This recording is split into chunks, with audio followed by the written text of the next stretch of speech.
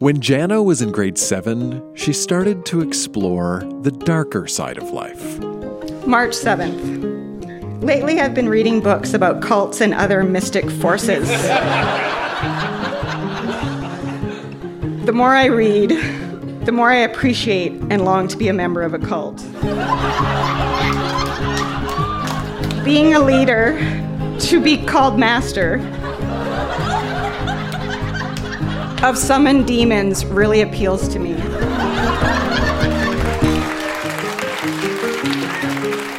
That's Jenna reading about her childhood desire to join a cult. I'm Dan Meisner, and this is Grown Ups Read Things They Wrote as Kids. It's nice to see you. Boy, oh boy.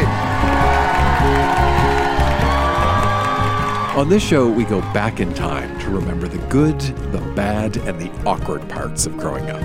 This time, recorded live at the Company House in Halifax, we have Late Bloomers, The Last Will and Testament of a 13-year-old, and an East Coast-themed acid trip. This stuff is weird, it is wonderful, and whether you grew up wanting to join a cult or not, a lot of it is pretty relatable. So think about who you were when you were a kid, and stick around.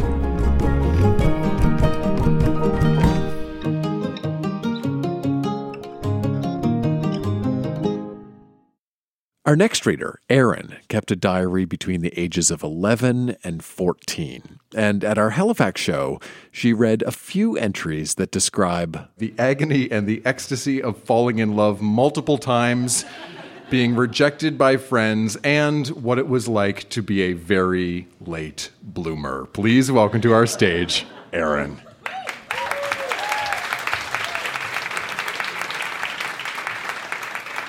May 9th, 1982. Dear Diary, I stopped liking Jason a long time ago. Now he likes Kathy and is going out with her. Now Mike, this really nice guy, loves Kathy. He even yelled, "I love Kathy," at the top of the Ferris wheel.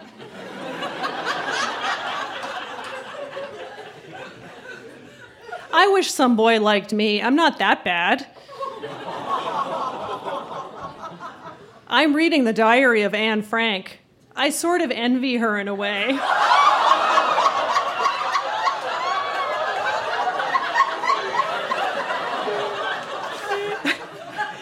She talks about her strings of boyfriends. Kim is turning into a real snot. I can hardly stand her. Meanwhile, I've started to hang around with Deanne and Liz. Bevan is Liz's brother. He likes either me, Kathy, or Kim. Probably Kathy. I sure wish boys like me. Dad drives me nuts. He never takes me seriously and likes to exaggerate. Mom's 3 months pregnant. She's due in October. I had a slumber party on Friday night.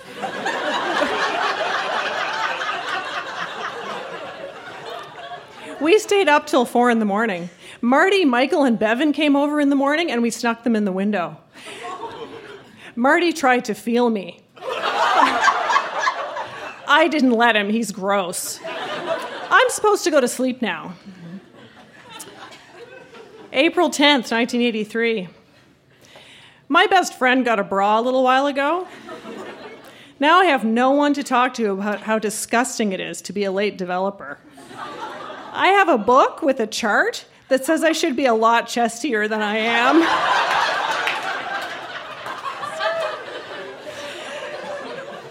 My mom says it isn't important that I don't have a boyfriend, that I'll have one later. The only boys who will ever like me are unpopular, sick ones like Stephen or Howard.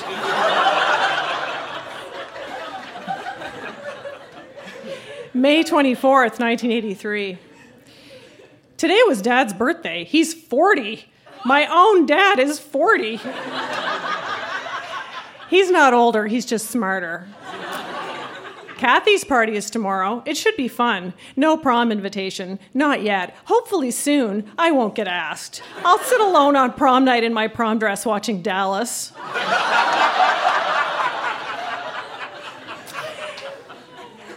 End of August, 1983. School starts soon. Mom said that probably by the end of grade 7 I would be big enough to wear a bra. Grade 8 and I'm still flat. It's so embarrassing. The other night I was at Maria's all-girl party, and there was only one girl besides me who didn't wear a bra. I look like an 8-year-old, a tall one. September 9th, 1983. I have deep feelings for Mike. Still, I have since grade 6 when he was going out with Kathy. He used to put his arm around her, and inside my head I would say, "How can you do this to me? I love you." I didn't realize I loved him until later on. I think I will always love him somewhere down inside. I don't think I'll ever get the courage to say, "Hey, I loved you." But if I do, I'll word it differently. If he asked me out or anything like that, I'd probably say no. But all I want is maybe one waltz, just one. I'm having a sleepover next Friday. I'm going to be 13 on Thursday. I can't wait. I wonder if the number will be unlucky or lucky for me. Thanks.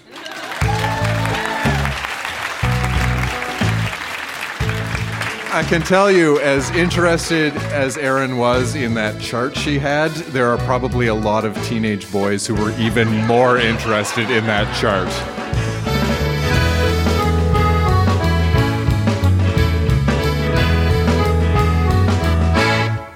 Erin was not the only reader at our Halifax show who read about coming of age. When Alexandra was 12 and 13, she kept a diary too.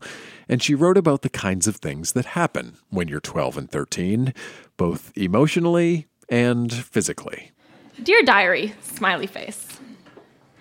On Saturday, when the rest of my family was at my brother's hockey game, I had my period. It wasn't as bad as some people said it would be. At least I know I'm fertile.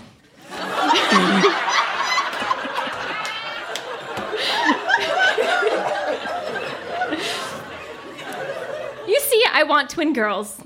Well, it's dodo time for me. I'll write again soon. Your friend, Alex. 6 months later, when I'm 13. Friday, July 3rd, 1998. And I gave it the title, Serious Protection.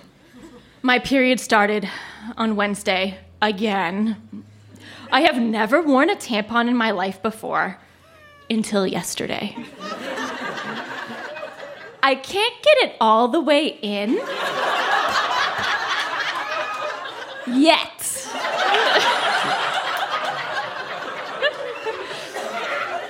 But today, because of my dumb period, something very humiliating happened. It wasn't like one of those horror flick like the ones you read about in 17, but it was still embarrassing and humiliating. Laura had to teach me about rescue breathing and stuff. This is out of the pool and on the deck. By the time I'd gotten out of the pool, I realized my tampon had come out. But it was still in my bathing suit. But I thought nothing about it. When I got up from my sitting position, I saw that the water I was sitting in had turned slightly orange. I was panic-stricken. Would Laura notice? If she realized, she didn't say anything. I am very lucky that I am not in a big swimming class.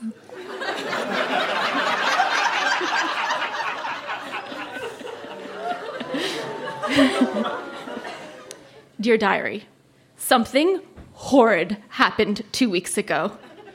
I fell in love. But I didn't just fall in love with anyone. I fell in love with a movie star. Loving a movie star is tough stuff. Tough stuff. Really tough stuff. You don't know them personally, but you still love them. It's just not fair. Even if there was going to be some big announcement tomorrow about him being engaged or in love himself, I'd still love him. Weird, isn't it? I don't even know the guy. Even so, I have mixed emotions about him. It's like picking the petals off a flower. First I love him, then I think, how can I? He doesn't even know who I am.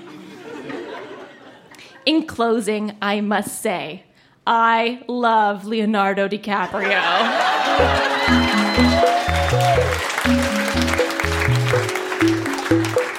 One more time for Alexandra.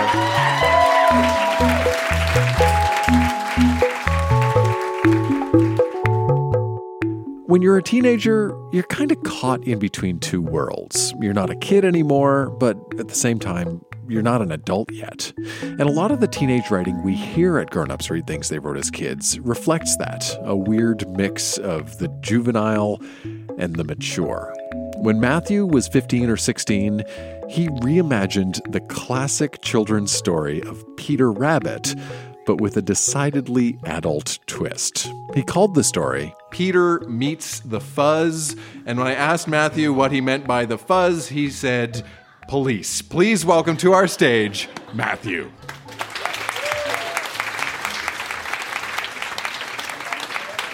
All right, so Peter Meets the Fuzz. Peter was a very happy little bunny. He got lots of new toys and games from his mother. He even got a 50-inch plasma screen TV. Then Peter wondered, Mother, where did you get all of these wonderful things? They must have cost a lot of money. Not for me, Mother said in a warm, comforting voice. I get a special discount at the mall. Peter wanted to learn more about this discount. Why did Mother need the mask? What was that black thing in Mother's hands? What did all of these loud bangs and alarms mean? While Peter was thinking, there was a knock at the door. Mother told Peter to answer the door. When Peter opened the door, he saw a big, friendly police officer. Hello, little boy. Is your mother home? Then Peter went to get his mother. There's a policeman here to see you. Then Mother grabbed that black thing, and Mother said, go play in the backyard, Peter. We're going on a trip. Should I pack? Asked Peter.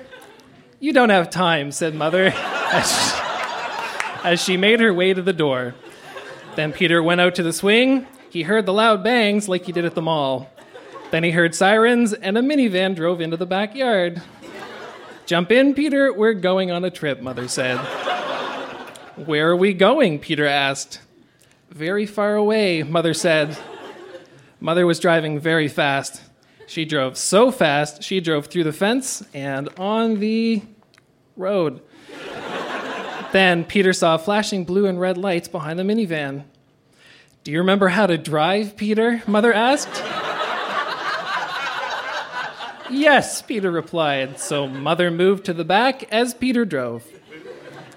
Mother got her black thing, and it flashed, and it made a loud bang. When that happened, one of the flashing lights went away. And then there was a loud boom. Why did you do that, Mother? Peter asked. The people with the flashing lights want to catch us and put us in jail, Mother said in a warm tone. So it's a game then? Asked Peter.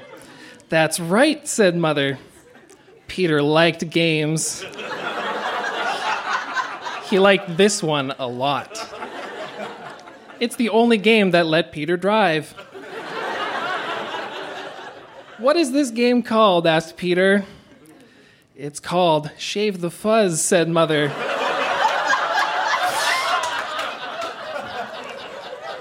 For a long time, Mother kept using the black thing, and one by one, the flashing lights went away. We're winning, said Peter. You're right, said Mother. Now all we have to do is go to a sign that says, Welcome to Mexico. Then the game will be over. Then after a long time of driving, the minivan finally reached Mexico. We won, shouted Peter. We did, Peter. You played very good. I'm proud of you, Peter. Peter was happy. He knew that they were going to have fun in Mexico. The end.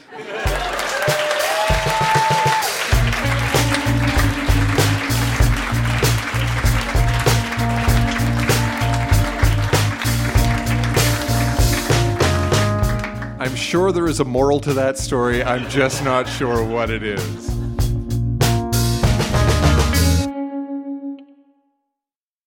When I was a kid, I didn't give store-bought greeting cards. Pretty much every birthday, Christmas, Mother's, or Father's Day card I ever gave was made by me by hand. And our next reader, Shelley, was the same way.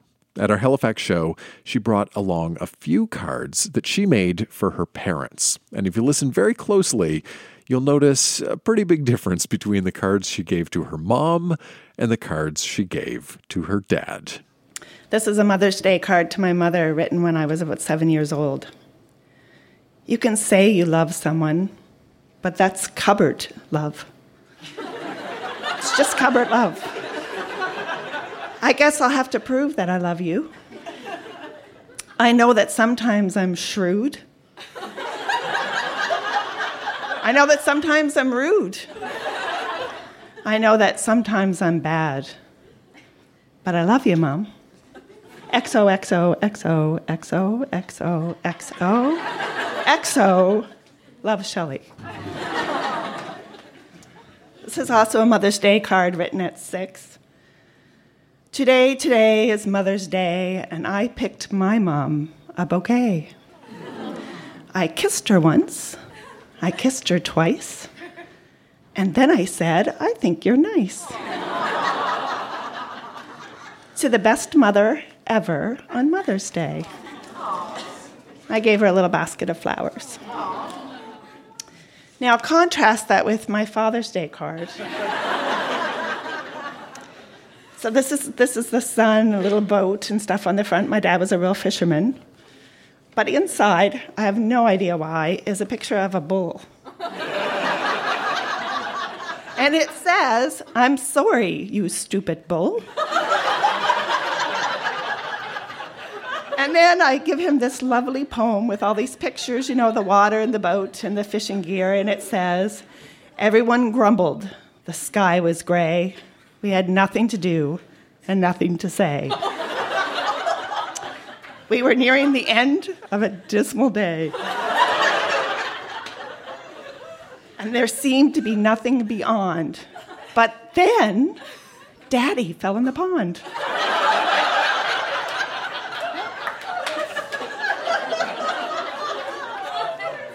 And, a little more artwork on the back of that card, which says, love, Shelley. No X's and O's, but a picture of him and I playing together with the words, time's running out.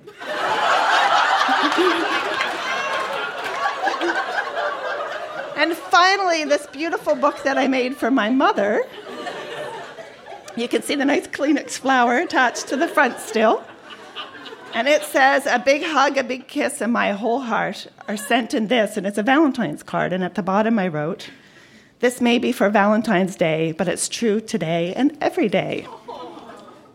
And then it says, has a nice little picture of a girl, another Valentine's card. I don't know why that was a theme then, but this may not be me, but I'm growing year after year. And at least I'm a girl. I may not look like her, but I'm yours.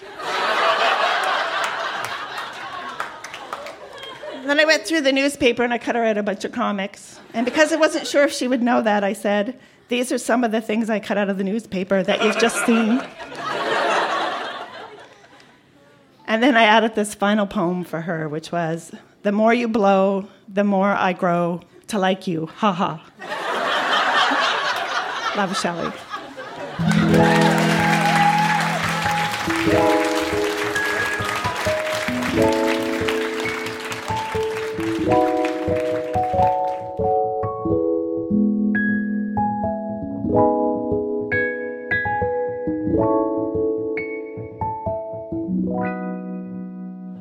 So, friends, this is going to be fun. When Michelle, how old were you when this? 17. When Michelle was 17 years old, it was the summer of 1997, and she and her friends did acid, and she wrote about it. Please welcome to our stage, Michelle.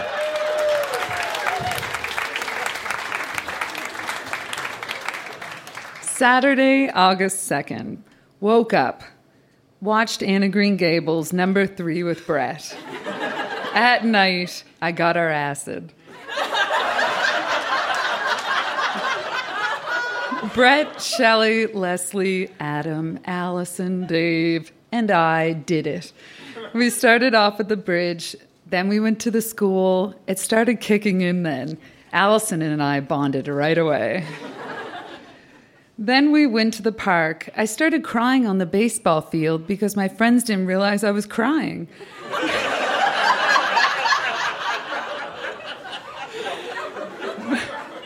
Brett kept helping me, but somehow I kept pissing him off. He'd get mad, and I'd cry again.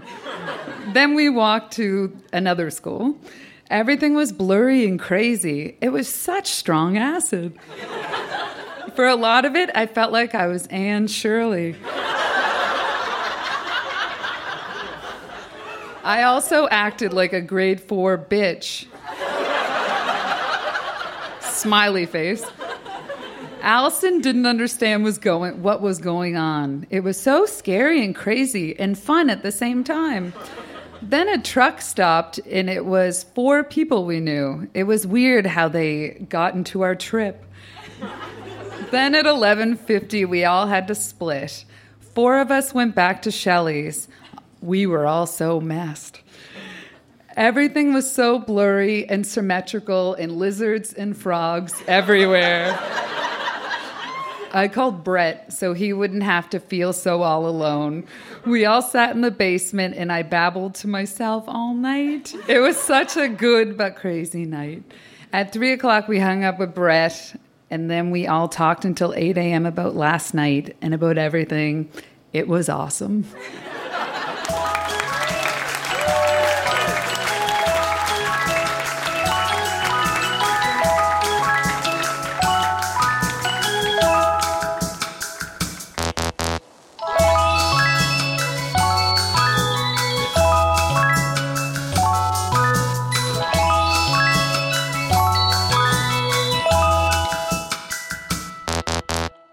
One of my favorite things about Grown-Ups Read Things They Wrote as Kids happens when people bring writing from different points in their lives. Because in just a few minutes on stage, years get compressed, and we hear how thoughts and opinions can change and evolve over time.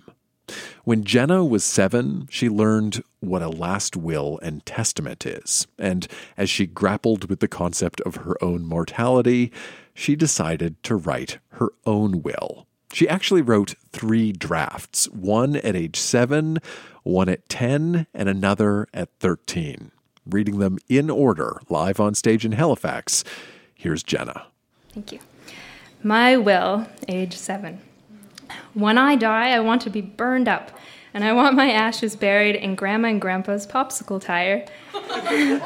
And I will give my eyeballs and my heart to other people. Janetta Lynn Ross. And this one, since I was only 7, came with a lot of illustrations, which you can't see, but I'll describe. There's the popsicle tire, which was my grandparents' old tractor tire in their backyard, where I used to eat popsicles. And there's my ashes going into it. And then I have a series of pictures of me on the operating table. There's descriptions, dead me. Then there's the doctor taking out my heart, and doctors putting the heart into another person. And the next sequence is my eyeballs coming out with their veins hanging off.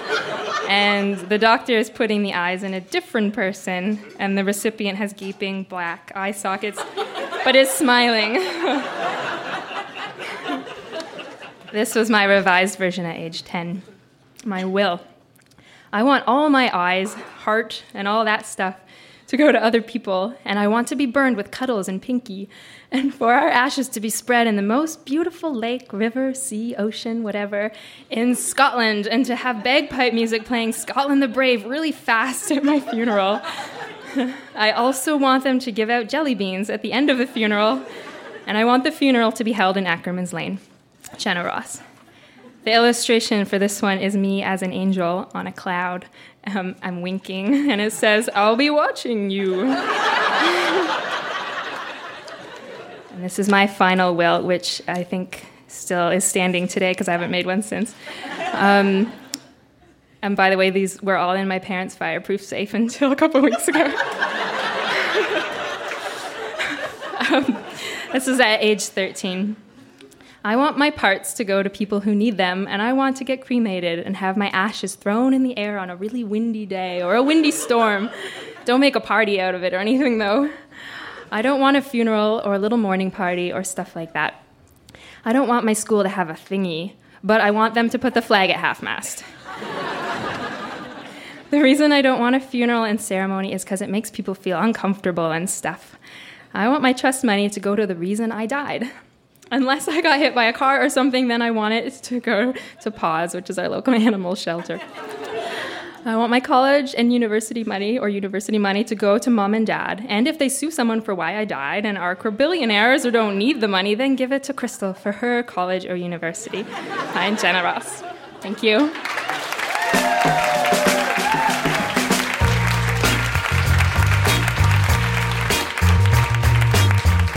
Jenna, ladies and gentlemen, I am no lawyer, but that seems pretty airtight. That is Grown Ups Read Things They Wrote as Kids. Our show was recorded live at the Company House in Halifax and produced by Jenna Meisner. Our music is by Poddington Bear and Lullatone. Now, we are working on a bunch of upcoming live events for the spring, and I would love to hear the things you wrote when you were a kid. For all the details, join the email newsletter. It's the first place we announce new live shows, and you can sign up at grownupsreadthingsttheyWroteAsKids.com. You can also find us on Facebook, where we have photos of all the readers at our Halifax show. Just search for Grown Ups Read Things They Wrote as Kids, or even easier, follow the link in the show notes to this episode. I'm Dan Meisner. Thanks for listening.